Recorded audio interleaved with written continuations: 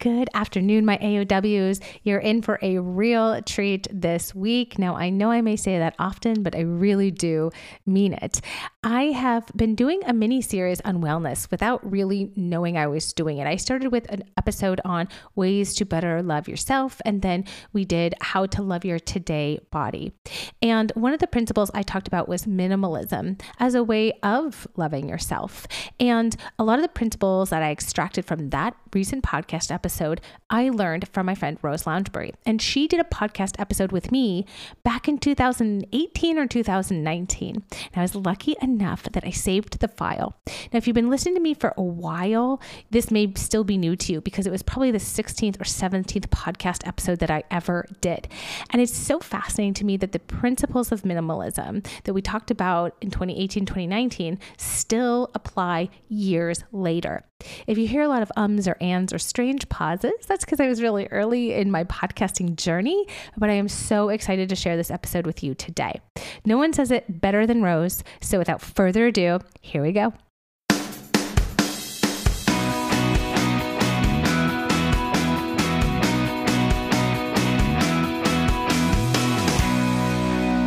Hi, and welcome to Health by Heather Hirsch, a podcast dedicated to uncovering many of the women's health issues many of us are wondering about, but few of us are talking about. My mission is to expose the current gaps in knowledge and care on all things women's health. Enjoy. Today's podcast is sponsored by Sweet Spot Labs. Intimate dryness is one of the things I get asked about most in my practice. What I like to remind patients is that estrogen is to the vulva what collagen is to the face. As estrogen decreases, so does the moisture in your intimate skin, which can lead to drier, thinner vulvar skin that can commonly become more sensitive, itchy, and susceptible to contact dermatitis. There aren't many solutions out there that are safe, effective, and have a texture that's pleasurable to use. And that's why I absolutely love Rescue Balm from Sweet Spot Labs. It literally rescues intimate skin without compromise.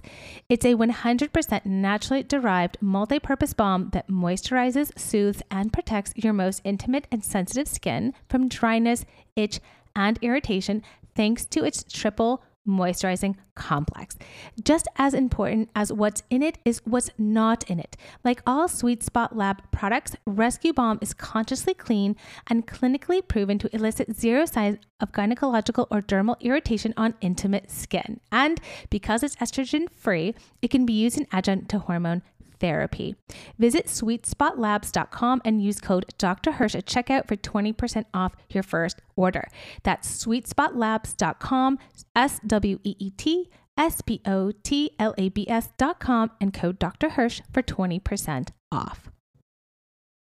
Hi, and welcome back to Health by Heather Hirsch. Today I have with me my really good friend. We just became friends. My really good friend, Rose Lounsbury, who I met when we did a wellness conference together, and I have been able to start reading some of her book, which is called Less Minimalism for Real.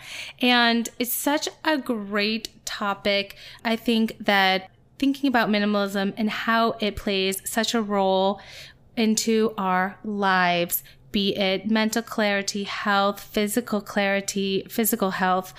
Just so excited to have you because I have just tons of questions for you, and I'm sure you're just going to have tons of great information for our listeners.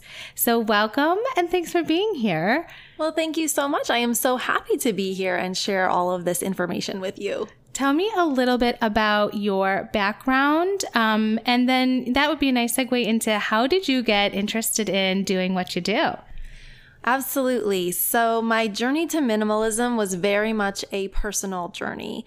I am a mom of triplets and I'm a former teacher. So at the time that I started my minimalism journey, I was teaching full time and I had 3 2-year-olds at home. So if you have ever had children, most people can imagine that my life was pretty stressful.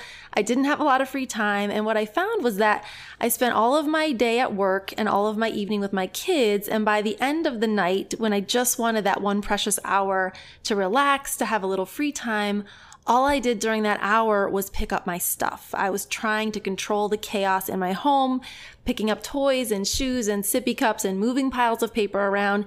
And it was just very stressful. And I felt like I never had any time to myself, any time to relax.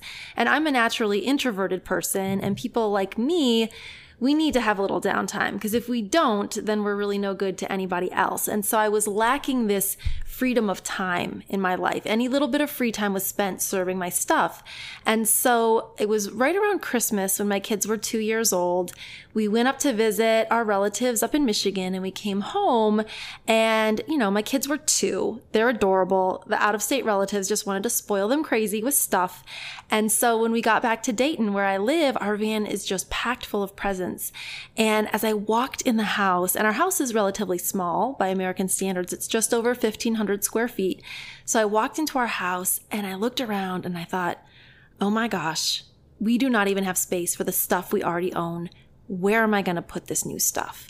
And it was this very overwhelming feeling, this very defeated feeling. I didn't know what to do. I honestly thought, well, I probably just need to buy a bigger house. Move. Yeah, that's what a lot of people think, right? Right. It's time to move. Right. Get a bigger house with more storage, more basement space, and fill it up. You can even put it over the garage. Like, you could get the storage space over the garage. Yes. You could, you know, just any of the places to put it all. Right. All sorts of little nooks and crannies. And so I thought that this was what we were going to do. But then about a week after we got back from Christmas, I had lunch with a good friend of mine, and she said, you know, I was complaining to her about all these things. And she said, you know, you could just become a minimalist. And I was like, you know, I was thinking monks living in a cave somewhere. I'm like, I don't really think that's a way people actually live. And she sort of introduced me to this idea, and I started reading about it, reading books and blogs. And I'm like, you know what? I think there's something to this. And so I started following the advice that I found online and just going through my house and letting go of my stuff. And so I would do it, you know, in the evenings when my kids were asleep. I would do it on the weekends when they were napping. And over the period of about 8 months, I slowly shed probably 60 to 70% of the possessions out of our home. That's fantastic. And that's so self-motivating, because right now you work as a coach, right? Yeah. And so you help and coach people through how to do this, because it's not as simple as, I feel like it's not as simple as it sounds. Yeah. So I'm so impressed that you are able to do this like on your own and really go against standards, which is like more. And how did you like wrap your mind in those, like, you know, years ago? How did you wrap your mind around doing it like yourself? Like, how did you do it? Well, it's interesting because I didn't really have an end goal in mind. I didn't say I'm going to do this for 8 months and it will be done. I just knew the feeling that I was working toward, because I knew where I was right then. I felt anxious, stressed. I couldn't relax in my home, and I knew that that wasn't right, and that wasn't how I wanted to feel. So I kind of started doing this. Every time I would declutter a space, I felt a little more freedom, a little more peace of mind, a little less anxiety. And I kind of just kept going until I felt like, you know what? I'm okay with how everything pretty much is in this house right now. So the motivation was more of an internal thing, and it was a feeling that I was working toward. And once I got there, I kind of knew I was there. Now, that's not to say that I'm always calm in my home, and my home is always, I mean, we were even talking at the beginning, you know, my home is not perfect. But now I know how to get it back to that feeling. I know when I walk in and things don't feel right, I think, okay, you've got to get this back to that feeling of calm. And now in almost any space, I can do that in about 5 to 10 minutes. Whereas before, you know, I would spend sometimes a few hours getting a space the way that I needed it to be so that I felt calm inside. So now it's more of a maintenance thing, whereas those first 8 months were really kind of an intense purging. And yeah, the motivation was just, I want to feel better in my house. So that feeling of anxiety really resonates with me. When my parents come up, sorry, Mom, if you're listening, you know, they love to bring and spoil the kids, and there's so much stuff. And, you know, she puts all the bags on my island, and I start like immediately thinking like, where is this stuff going to go? How long can I leave it there before I can put it away? And what do I need to get rid of in order to put it in its spot? And, you know, it's an anxiety provoking feeling. And, I wonder how often that happens to people, but they don't realize that that's what it is. Mm-hmm. And I don't know, you probably have had lots of people tell you that stuff brings them anxiety, and then it may cause some people to do various different things. And, you know, I don't know if you have any thoughts on that. Yeah, so I think that stuff and anxiety are very closely linked. And so that example that you said about your mom bringing things because she wants to spoil the kids, that's a very typical, normal thing. The grandparents want to spoil the grandchildren, so they bring the things. And so a lot of the things that I have learned are not so much tricks to physically, where do I put the stuff? But it's more of a mental change in how you think about that stuff that came in. So your mom's intention with those things is not to cause you anxiety or cause you stress or make your closets overflow. Her intention is to say, oh my gosh, I love these children. And those gifts I often think of as like a vehicle for her love and affection. It's a symbol of her feelings toward your children. Those feelings are good and loving and happy and all those things. Therefore, the most important thing about the physical thing are the feelings associated with it. So I always say you can keep the love, but not the stuff, right? Mm-hmm. You keep the love and you let the stuff go, because the whole point of the stuff was to bring the love to you. The love has been brought. Thank you very much. We let the love go. Now, on a practical side note, I will tell you my number one trick and tip for parents. So if there are any parents of young children listening, I would tell you this is my favorite tip. You need what I call a purgatory box. And what that is it's a box that you put somewhere high where the children can't see. The top of the fridge is really great, or a high cupboard. And in that box, you put all the little trinkety stuff that seems to come home. So Happy Meal toys.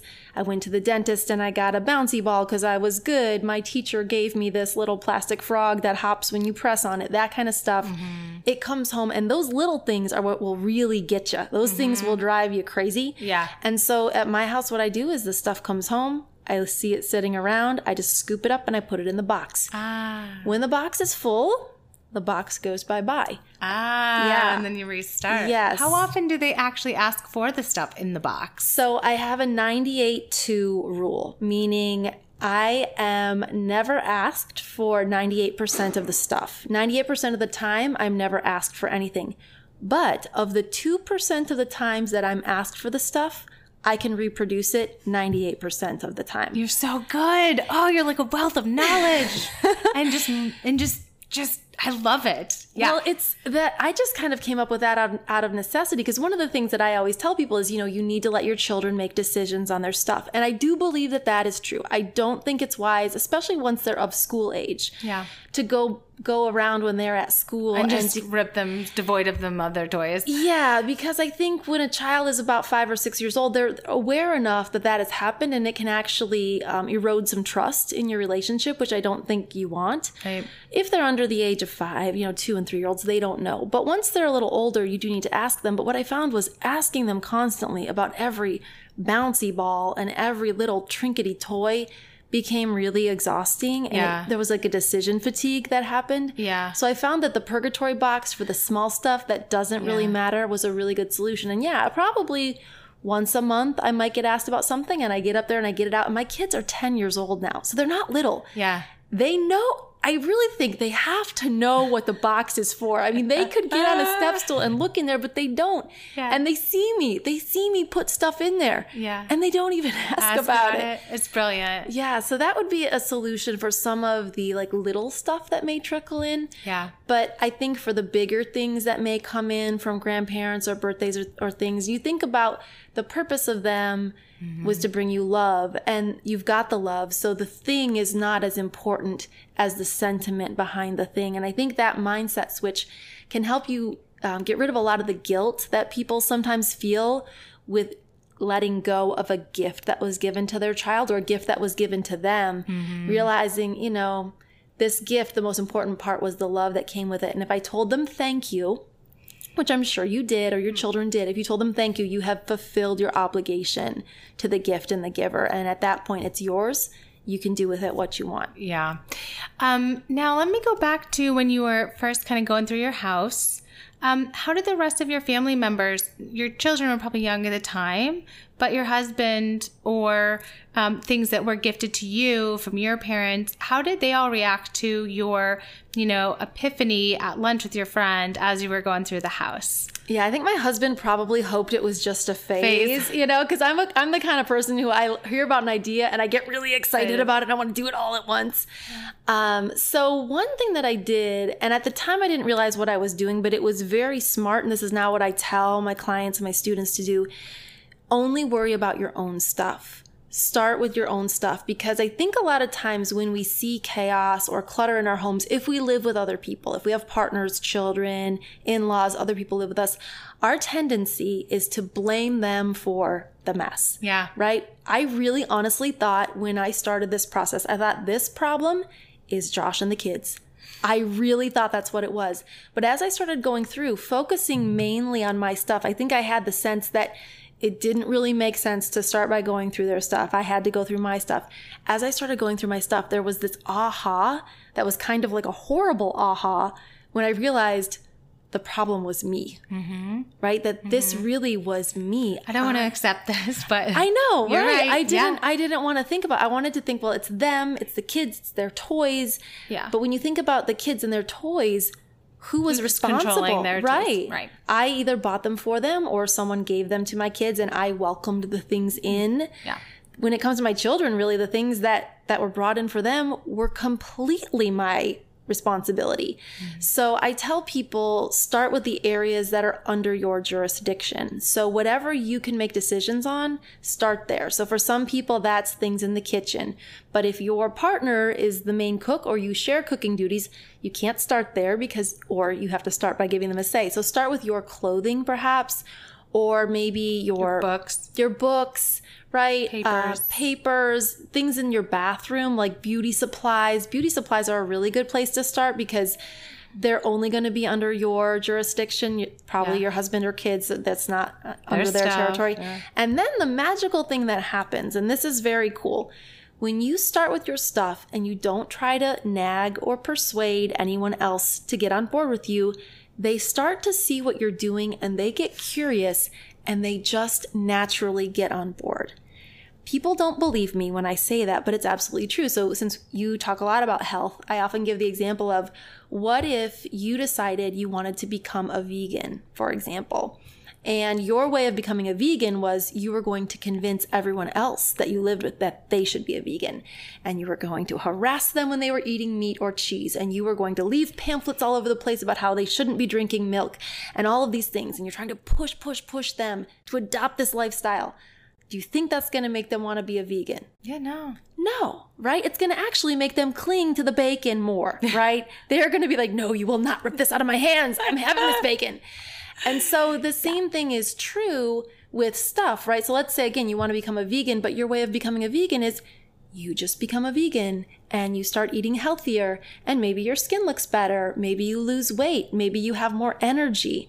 And then your family might be like, there's curious. Something to it. Right. She seems happier. She looks good. And so they're more likely to get on board with you if you approach it that way. So the same thing is true when it comes to decluttering or minimizing your stuff. You have to model the behavior, and then you would be surprised, but they will slowly get on board with it. Because if you try to go in by trying to nag them and convince them, it's also very hypocritical. Even young children can tell if you're telling them to clean up their room and let go of their stuff, and your room is a disaster, right? Or you have things everywhere, they are smart enough to know that it's hypocrisy, right? So you need to model that before you approach them.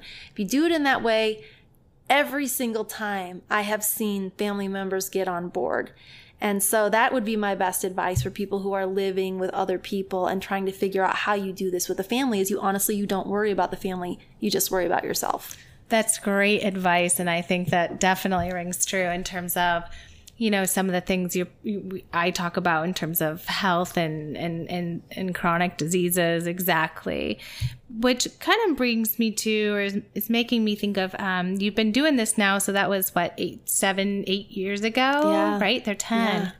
So you've had a lot of experience doing this. And, of course I wanted to touch on, and bring in women's health. I have a couple questions, and, in terms of, not that I just want to point out women's health, but, what percent of your clients tend to be women? What percent of your clients tend to be men, or who reaches out to you initially? And, of all those transformations, can you speak to or touch on how it's helped their, mental health is probably the one that we might think of, but maybe also their physical health? Yeah, those are great questions. I know, those are like 10 questions. Those in are like one. 10 questions, Sorry. but that's all right. No, I love a good question. So in terms of the percentage of people who reach out to me as women or men, I would say 98% of the people who reach out to me are women. Okay. And I think that's probably because typically the home has been the domain of the woman. We have been responsible for the upkeep of the home. As a society, we judge women based on the state of their homes in a way that we don't judge men. Yeah. So I think women, to fairly or unfairly, we are evaluated based on how our home looks, whereas men are not. There's also research out there that shows that women in a cluttered environment tend to have higher cortisol levels than men do. Mm-hmm. So there is some science and some research that shows that in cluttered environments, we don't function as well as women. But the men can? Generally. Isn't that's what you see, right? Right. That is just what you socially. See.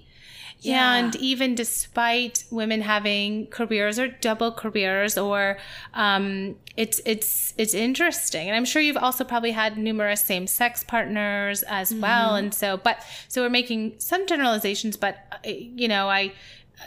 I don't think that this is, I'm not surprised to sort of hear these results or what the data does show. Yeah, and these obviously are generalizations. I have worked with couples where the exact opposite is true, where the man is much more excited about the fact that I'm there. Or I've had women who hire me to work with them, but they say, this is for my husband, because my husband is so bothered by the state of the house that I want to have you help me clean it up for him because he is so bothered. So I have seen both sides of this, but most of the people who reach out to me are women. And so then you're also asking about, in terms of mental health, how this process can affect them. And I will say, so these are just my own, not scientific statistics. Anecdotal data. Yeah. I would say of the clients who I've worked with one-on-one, or the students who've taken my online courses, about 80%, maybe 70 to 80% of them either know they have ADHD, or I would say they probably do have ADHD based on the things that they tell me or show me. So a lot of people who struggle with organization in their home are struggling with attention deficit disorder, which makes keeping things in order or making decisions much more difficult. Prioritizing is much more difficult for people with ADHD. And so that causes an extra stress to them. And I know that firsthand. My daughter has ADHD. And I can remember when she was little, when I used to overbuy. So I used to buy clothes at the end of the season. And then I would forget that I'd bought at the end of the season. So I'd buy at the end again. And I think it was like size medium girls. I had like enough size medium girls to outfit like a whole Girl Scout troop. Right? And so, but I was like, you know what? Whatever, I'm just putting it all in her drawer so she can wear it because I don't know what else to do with all the stuff. So I loaded up the drawer for the spring, summer with like tons and tons of stuff. And I remember the morning she opened up the drawer, she saw all the stuff, and she just said, Mama, I can't choose. And she almost was like crying. She was so distraught because there were too many choices. Yeah. There were too many options, and it paralyzed her from making that simple decision of, what do I wear today? So when you think of someone who struggles with ADHD, and that's how difficult it is for them just to get dressed, extrapolate that to they have papers everywhere. Their pantry has tons and tons of boxes of opened and unopened food. Their cupboards have so many different dishes. Their garage has so many different tools. And so they are faced with this overwhelming set of choices every single day at every single turn, just to do the simple basic things that they need to do, like get ready, cook meals, pay bills. And so what minimalism does is it reduces the choices, which takes a huge weight off your mental load. It does it for people who don't have ADHD, but for people who do, it is a life-changing thing. That's fascinating. Yeah, it's absolutely true. And I've seen it in my own house with my own child, that when if I opened her drawers most people would probably be shocked. There's like 5 shirts in there. It sounds delightful. It actually is. And I would love that. You're right. We're paralyzed by options, overwhelming amounts of options. And psychology research definitely shows the more options we have, the worse we do at making a decision, and probably the more anxious and stressed we feel about making that decision. There are more wrong decisions to be made, right? Like if I'm going to choose toothpaste and there's 15 kinds of toothpaste, but I can only pick one, that means 14 of them are wrong. And oh my gosh, this is really stressful. Yeah. But if I have 3 choices of toothpaste or 2 choices of toothpaste, it's much easier for me to make the decision on which toothpaste to get. Yeah. So that overwhelming amount of choices. So that I think is the biggest mental health benefit is it gives you peace of mind because there are just less choices to be made, but you still have a choice, right? You still have some choice. It's just not so much choice that you're paralyzed by it. Right. And, essentially too, I think in your book, one of the things that I recognize is you tell me, and you've spoken about, is that it takes up your time. So especially when I'm talking about women and their health, I see a lot of women at midlife and at menopause.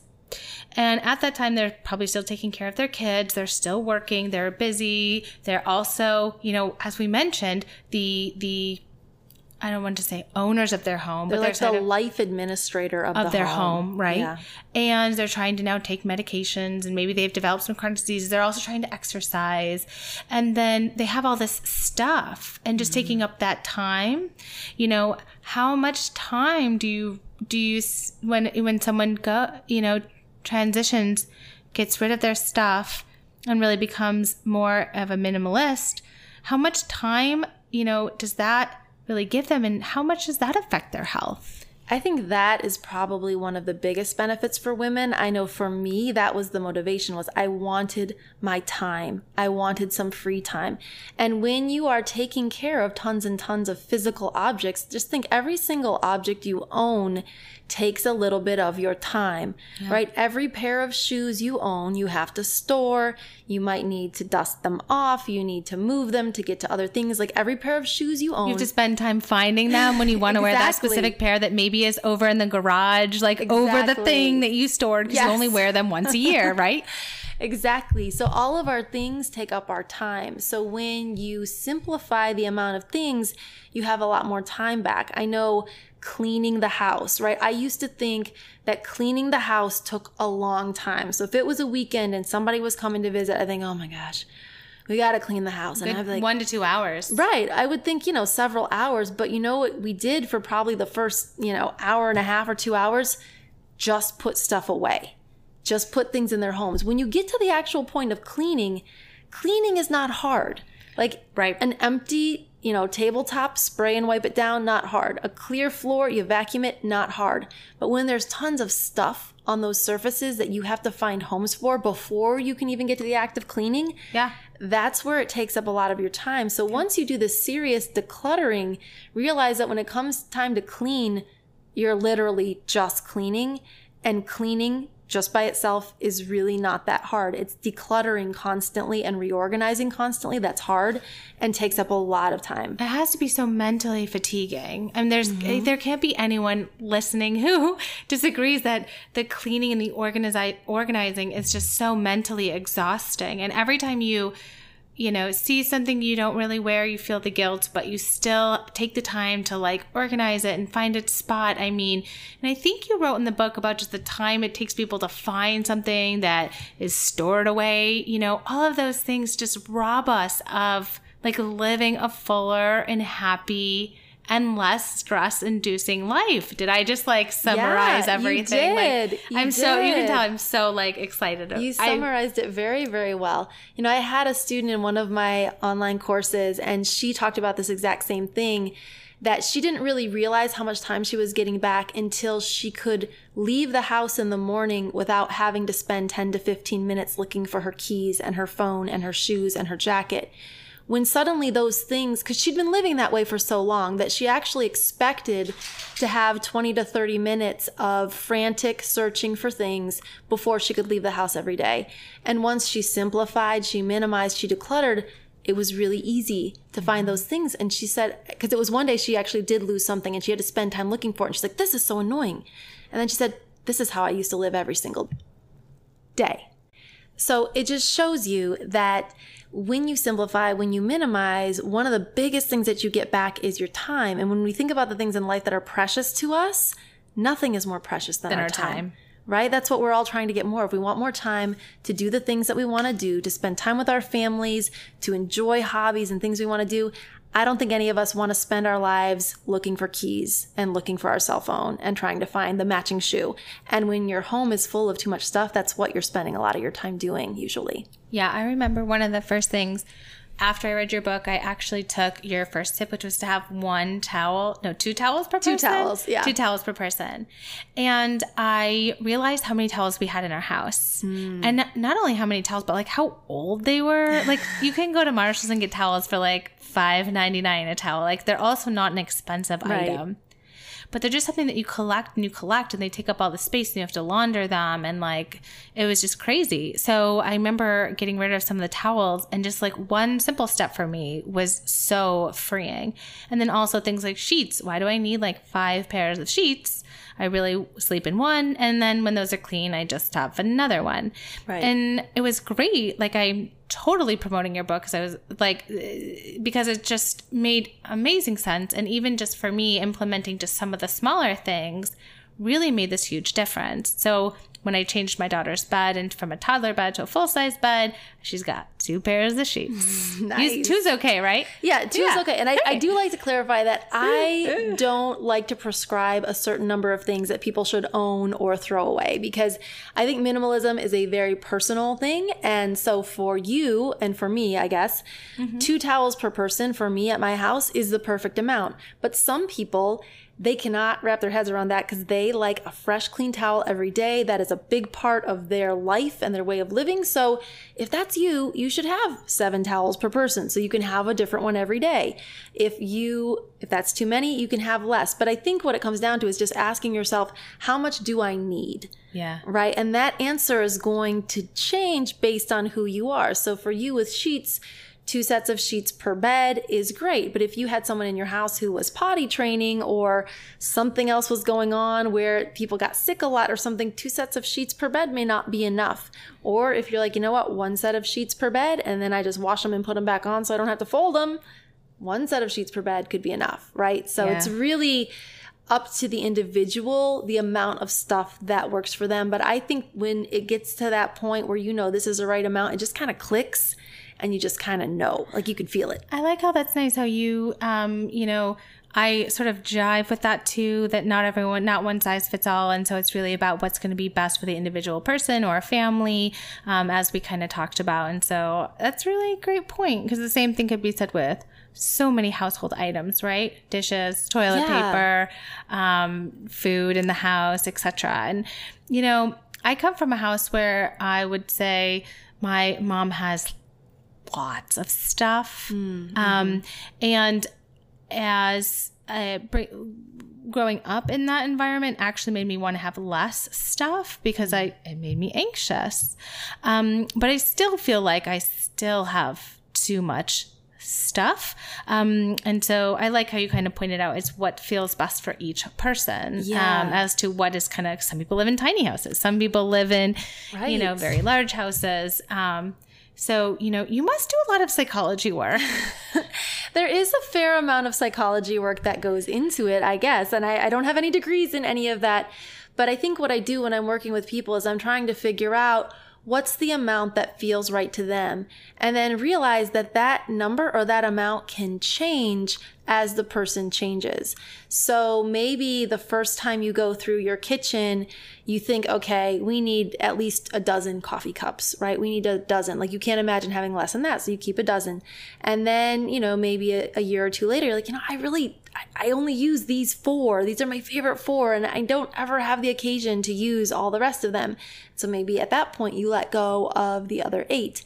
I realized that as you learn to live with less, sometimes what happens is that you can learn to live with even less than you'd originally thought.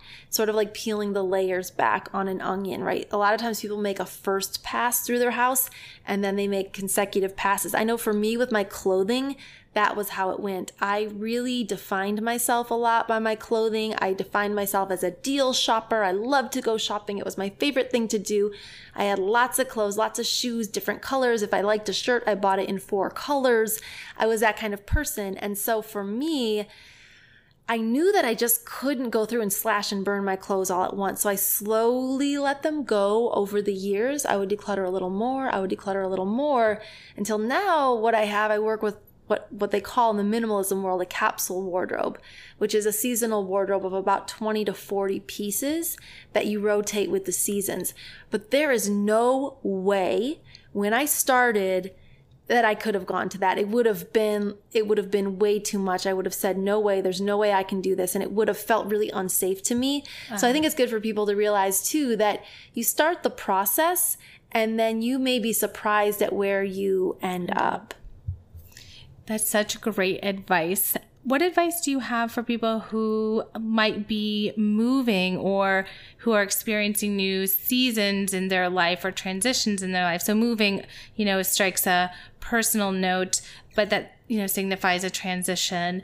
Maybe children leave for college. That's a big transition. I'm sure this could take up several podcasts. But, as those big transitions, I'm going to sort of guess that that's maybe, I don't know. I guess the guess is that might be a good time to do it. Might also be a vulnerable time for people. So I bet there's no right answer. Yeah. But what do you think about making changes in those transition periods? Well, I think transition periods are generally when people feel the need to make these types of changes, moving especially. So I say, moving, new baby, you have a new baby, or maybe an elderly relative moves in with you, or a child leaves for college. All of these transitional moments in our lives usually are the times when people undertake decluttering or undertake minimizing, because I think there's something about physically changing the space, opening up new space that makes those transitions actually a little bit easier.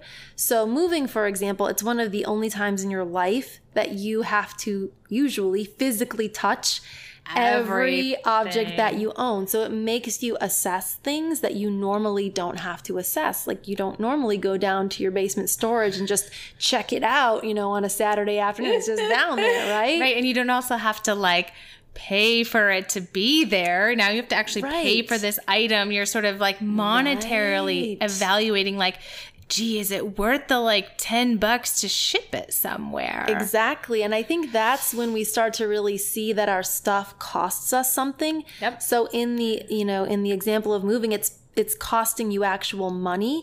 But even if you're not moving, it's costing you something to have it there. It's costing your time. Okay. It could be costing your emotions. So another thing that I see is people keep things because of guilt. And so, grandma gave me these dishes, so I've got to keep them. And so when they look at those dishes, every single time they look at that box of dishes they're not using, they feel guilty. So it's costing them actual emotional wellness to keep it because they're adding negativity to their life. Yeah. So what a role that must play in someone's physical and mental health. Yeah. Yeah. Yeah, I mean, the number one thing that people tell me after going through this process is I feel so much better. Yeah. Right? The space usually looks better, but what they say is I feel so much better. And that kind of gets back to what we were talking to at the beginning, and that the point of all this is not to clean up your house and make your house look better. It's to make you feel better. And in times of transition, those are times where we feel more stress. Moving is stressful. Having a new baby is stressful. Getting a new job or getting a divorce. These things are stressful. And so decluttering is actually a way to reduce the stress in a really stressful transitional time in your life. How long do you, when clients reach out to you, what is a typical protocol for you for, getting a new client? What do you do? Well, when people reach out to me, it kind of depends if they're in my local Dayton area or not. If they're in my local Dayton area, we usually set a time for me to go over and we do kind of an assessment, maybe for an hour or 2 hours. We talk through the space, we walk through the space, we make a list of things that need to be done to get it the way that they want it. And then after that, it's sort of, we move forward with sessions that are longer. So to really tackle a space for most people, so if you were going to declutter an entire walk-in closet or an entire kitchen or an entire storage room, and you're going to do it all at once, you're going to need at least 3 hours, probably 4 hours. So we schedule a session of about that amount of time. And then I show up and we do it. We do as much as is humanly possible in that time. And what's interesting though, is people always ask me, well, how long will this take? And my answer is that depends on how quickly you can make decisions. The speed at which you can make decisions is the speed at which we can move, because what you're doing is you're doing delayed decision making. The stuff has been put here because you didn't want to ever make the decision. You didn't want to make a decision on it, or it wasn't the right time to make a decision on it. And when I show up, if we're going to evaluate it, it's decision making time. So some people, what's interesting, pregnant women are the fastest decision makers. Yeah, I could see that. When I work with pregnant women, I once decluttered an entire basement, a huge basement, in 3.5 hours with a woman who was 8 months pregnant. I mean, because she would just look at a whole box and be like, nope, gone, trash, gone. I mean, because she was expecting a baby and she was ready to slash and burn. Other people, 3.5 hours might take, we might go through 3 boxes because they need to look at everything. Think about where it came from, who gave this to me. There's so much. It's just all mental. There's so much emotions behind the stuff. It's not about the stuff. So it's like, I can absolutely, And when you're pregnant, I'm just thinking of my own, right? You're kind of thinking about someone else for a minute and you want that place for them to be situated and organized, and you don't want all the dust. And so you're really ready to slash and burn. Right. But then when your kids go away to college and you have all their stuff. Yes. How long does that decision-making process take? Yeah. So that's a time where it's emotional in a sentimental, bittersweet kind of way a lot of times. And so if someone is going through the things that are left by adult children who have left the house, those might be a little bit slower decisions, right? Because you're dealing with physical things, but you're also dealing with a lot of memories and a lot of emotions that are attached to those things. And I think since this is an emotional process, you have to give space for those emotions. I learned this lesson when I worked with a client who was doing that. Her kids were all gone and we were going through her upstairs. And in my mind, I'm thinking, well, we got to get our money's worth out of this. I'm trying to get her to go faster and faster. And the next time I came back, she said, I just want you to know that after you left, I went through the trash bags and I took things out because I need more time to think about everything. I can't move too quickly. And I said, first of all, thank you so much for sharing that with me. I apologize that I was pushing you to move more quickly, because what I learned from that was everybody needs the amount of time they need to be able to let go of the thing. If they need a moment to look at it and think about it, they need that moment. One of my very first clients was a little girl. She was 8 years old. Her mom hired me to work with her. And we were going through her stuffed animals. And every single stuffed animal, she would pick it up, she would hold it for a moment and squeeze it. And then she would talk about who gave it to her, where she got it.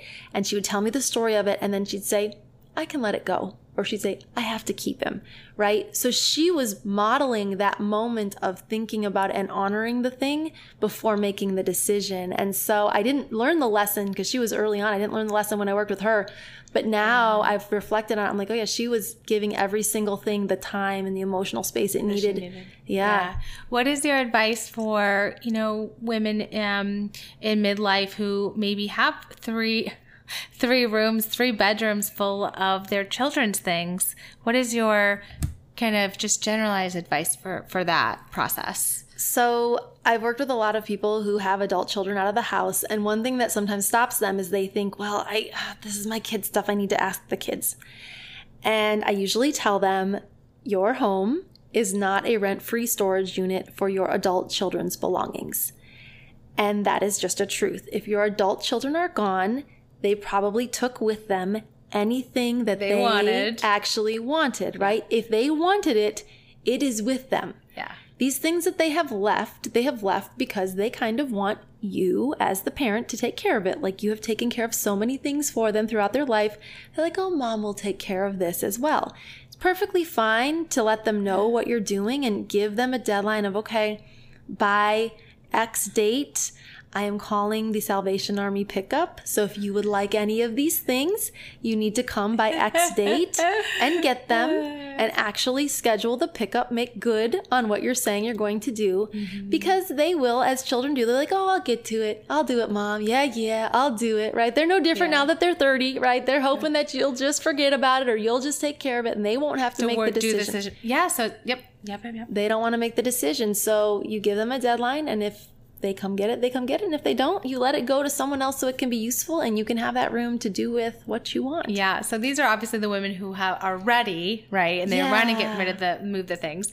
And then there's for people who know me personally, my mother-in-law came over with all of my husband's stuff and all of his comic book collection, and just like, so it became mine. Yes. My stuff. Congratulations. Well, yeah. So, that's another tactic I guess you could use. Yeah. So there is the whole, dropping things off at the adult children's home. So that is something that I see quite often. And, that's perfectly fine. I mean, if those were his things and he left them at his parents' house and the parents don't want them, they can give them to him as a grown-up. And in that case, it's perfectly fine for him to let them go at that point in time if he does not want them. I mean, I don't think that parents should feel like they need to keep things for their children. I mean, one of the things that I tell people in terms of memorabilia, which is kind of what comic books are, is that the only person you should save memorabilia for is you. Yeah. Meaning you should not be keeping things because somebody else gave it to you and it was their memories. Like Great Aunt Sally gave you her dishes that she really loved and she had a lot of memories with, so she gave them to you. But if those dishes don't really spark any memory in you, you're not obligated to keep them for her. Likewise, you're not obligated to keep memories for future generations. You're not obligated to keep things for your children, for your grandchildren. Keep it for you. If those comic books matter to you, keep them. If they don't, let them go. They matter more to my husband than to me. So, the comic books are alive and well then, I'm gathering from this. Yeah, we have made a group decision that in our new home, he gets a room and I'm just going, and it's his private room. Yeah. And, just kind of like you said, it has to be a personal mission, and I can't say I'm going to be a minimalism and that's going to go for your hobbies, right? That's just not going to work in a nice marriage. Right. So I don't know what tips you have for married couples in terms of the t-shirts, the college stuff, the sports stuff. Yes. I'm sure you get that question a lot. I get that question a lot. So when it comes to other people's stuff, like I said, you deal with your own stuff. Yeah. When it's other people's stuff, I think as long as their stuff does not interfere with you living your life the way you need to live it, you sort of create a respectful container for it. So that's what I'm gonna. That's what that's you're the doing. Only thing that I could come up with. Yeah. My husband has a man cave in the basement. Yeah. It has video games, mismatched furniture, Star Wars toys, antlers. Is there a box in the room where you put his trinkets, or is there? Do you just not go there? If there's anything of his, he actually has a box in the main area of the room where I put his trinkets, the main area of the house. But yeah, he has that man cave, and that's kind of his space. And I don't mess with it. I don't clean it up. I don't nag him about it. Now, every once in a while, I'll be like, Josh, we're having people over, so can you please clean up the cave? Do a quick inventory of what's going on down in the cave. Yes. Yeah. So, it doesn't bother me because it's in the cave. And then in the attic, he has a corner that has Star Wars toys, baseball cards. There are probably comic books up there. It's stuff that I don't even really know what it is. About once a year, I will ask him, do you want to go through this stuff? No, I'm good. Okay. It doesn't interfere with me your living my life. Now, if those comic books and those baseball cards were on the dining room table where I need to make dinner, then we'd have a problem, because then it's preventing me from living my life the way I want to. But as long as it's put in a way that doesn't interfere with my life, I mean, I care about my husband and I love him more than I care about that stuff in the attic. Yeah. So if someone's not in the Dayton area, what can they do to if they're listening to this in another state, if we're not in Ohio, what can they do? So you can go online to my website, which is roselounsbury.com, and that's ROSELOUNSBURY.com, and you can sign up for one of my online courses. I have an online course called The Less Method, which details my 4-step less method to decluttering any space, and there's an on-demand version of that course which you can purchase at any time, and you can take it and you can learn how to do this. I also have a live version where I teach it live, I'm doing air quotes here, on the internet, and I do that twice a year. So I do that in the fall, once in the fall and once in the spring. So you can get on a mailing list to be the first to know about that if you want to take the live version of the course. I also have some free resources on there. So I have a minimalism starter guide, which is a really great tool. It's a PDF that people can download, and it teaches you how to go through your home and make your own personalized checklist of where you need to start. Because I think the thing that people get overwhelmed by is they don't know how to begin doing this. And the answer to that is, well, really, everybody should kind of begin at a different place. Where I should start is not necessarily the same place you should start. So I have them do a little inventory and answer some questions to get them to make their own checklist of spaces, and they make their own checklist and then they can get going. And that's totally free. So you can find that on my website as well. If you are on Facebook, I have a free Facebook community. It's called Minimalism is Fun. I'm joining. Oh, yeah. You totally should. Am. You totally should. I'm just jazzed over everything you say. Well, I am excited. Really. Yes, join us because we do some challenges, some free challenges. People post before and after pictures. I do questions of the week and little mini challenges every week. So it's a really active Facebook group. And I think that community and support is, whether it's, I have one too, and it's just knowing that, you're doing this as a team as a community, and it's solidifying, it's validating, it's fun. Yes. Because a lot of times we think of, oh my gosh, cleaning out the basement, not fun, right? But if you post it in a group and say, hey guys, clean in the basement this weekend, people will respond like, yes, go get it. Awesome. I can't wait to see. Yeah. And then you not only feel a little bit accountable to them because you put the picture, but you're also being cheered on. You're being supported. And so that does make it fun. That's accountability and accountability, having support, and sometimes paying for something. I think I always tell my patients the 3 things really, if it's weight loss, if it's, cleaning, it just makes you, it makes you more successful, I think. So, and what's your Facebook page?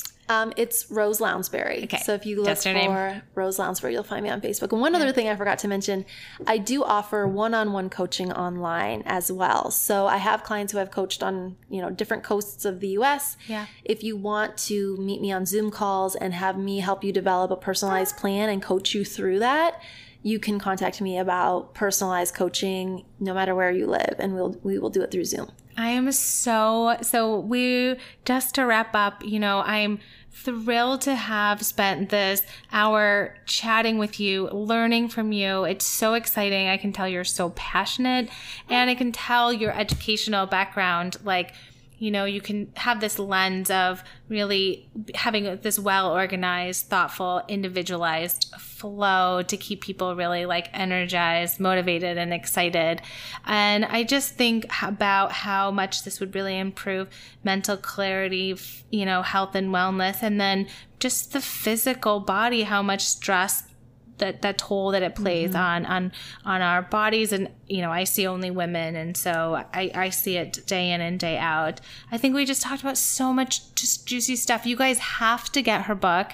If you don't have it, I'm going to put links below to my podcast. It's so great. It's easy to read, and it's just, even if you're not even thinking about it, but you're curious, it's so enlightening. So I'm just thrilled to have had the chance to talk to you today. Any last minute things you want to say, or, or you're ready to get back in the car? Yeah, well, I would just tell people that a lot of times when you think about doing this, it feels overwhelming. And just like anything, if you wanted to climb a mountain, but you sat at the bottom of the mountain and you looked at the top and just worried and felt overwhelmed about how far it was from the top, you'll just stay there. But if you take one small step and another small step, you will slowly start to get there. So my encouragement to people is there is no step that is too small. You could clean out one drawer.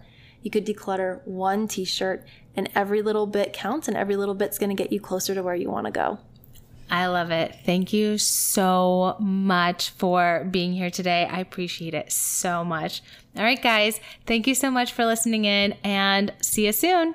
Bye. If I haven't already done so, thank you from the bottom of my heart for listening to my show. Consider subscribing so you never miss an episode. Also, if you love the show, your stars or a quick review could really help other women who are searching for information on menopause and midlife around the globe find this show. If you want to work with me, consider the Reclaiming Menopause Masterclass. The link for that is in the description to this show. Thank you again from the bottom of my heart for all your support, and I'll see you next week for a brand new episode.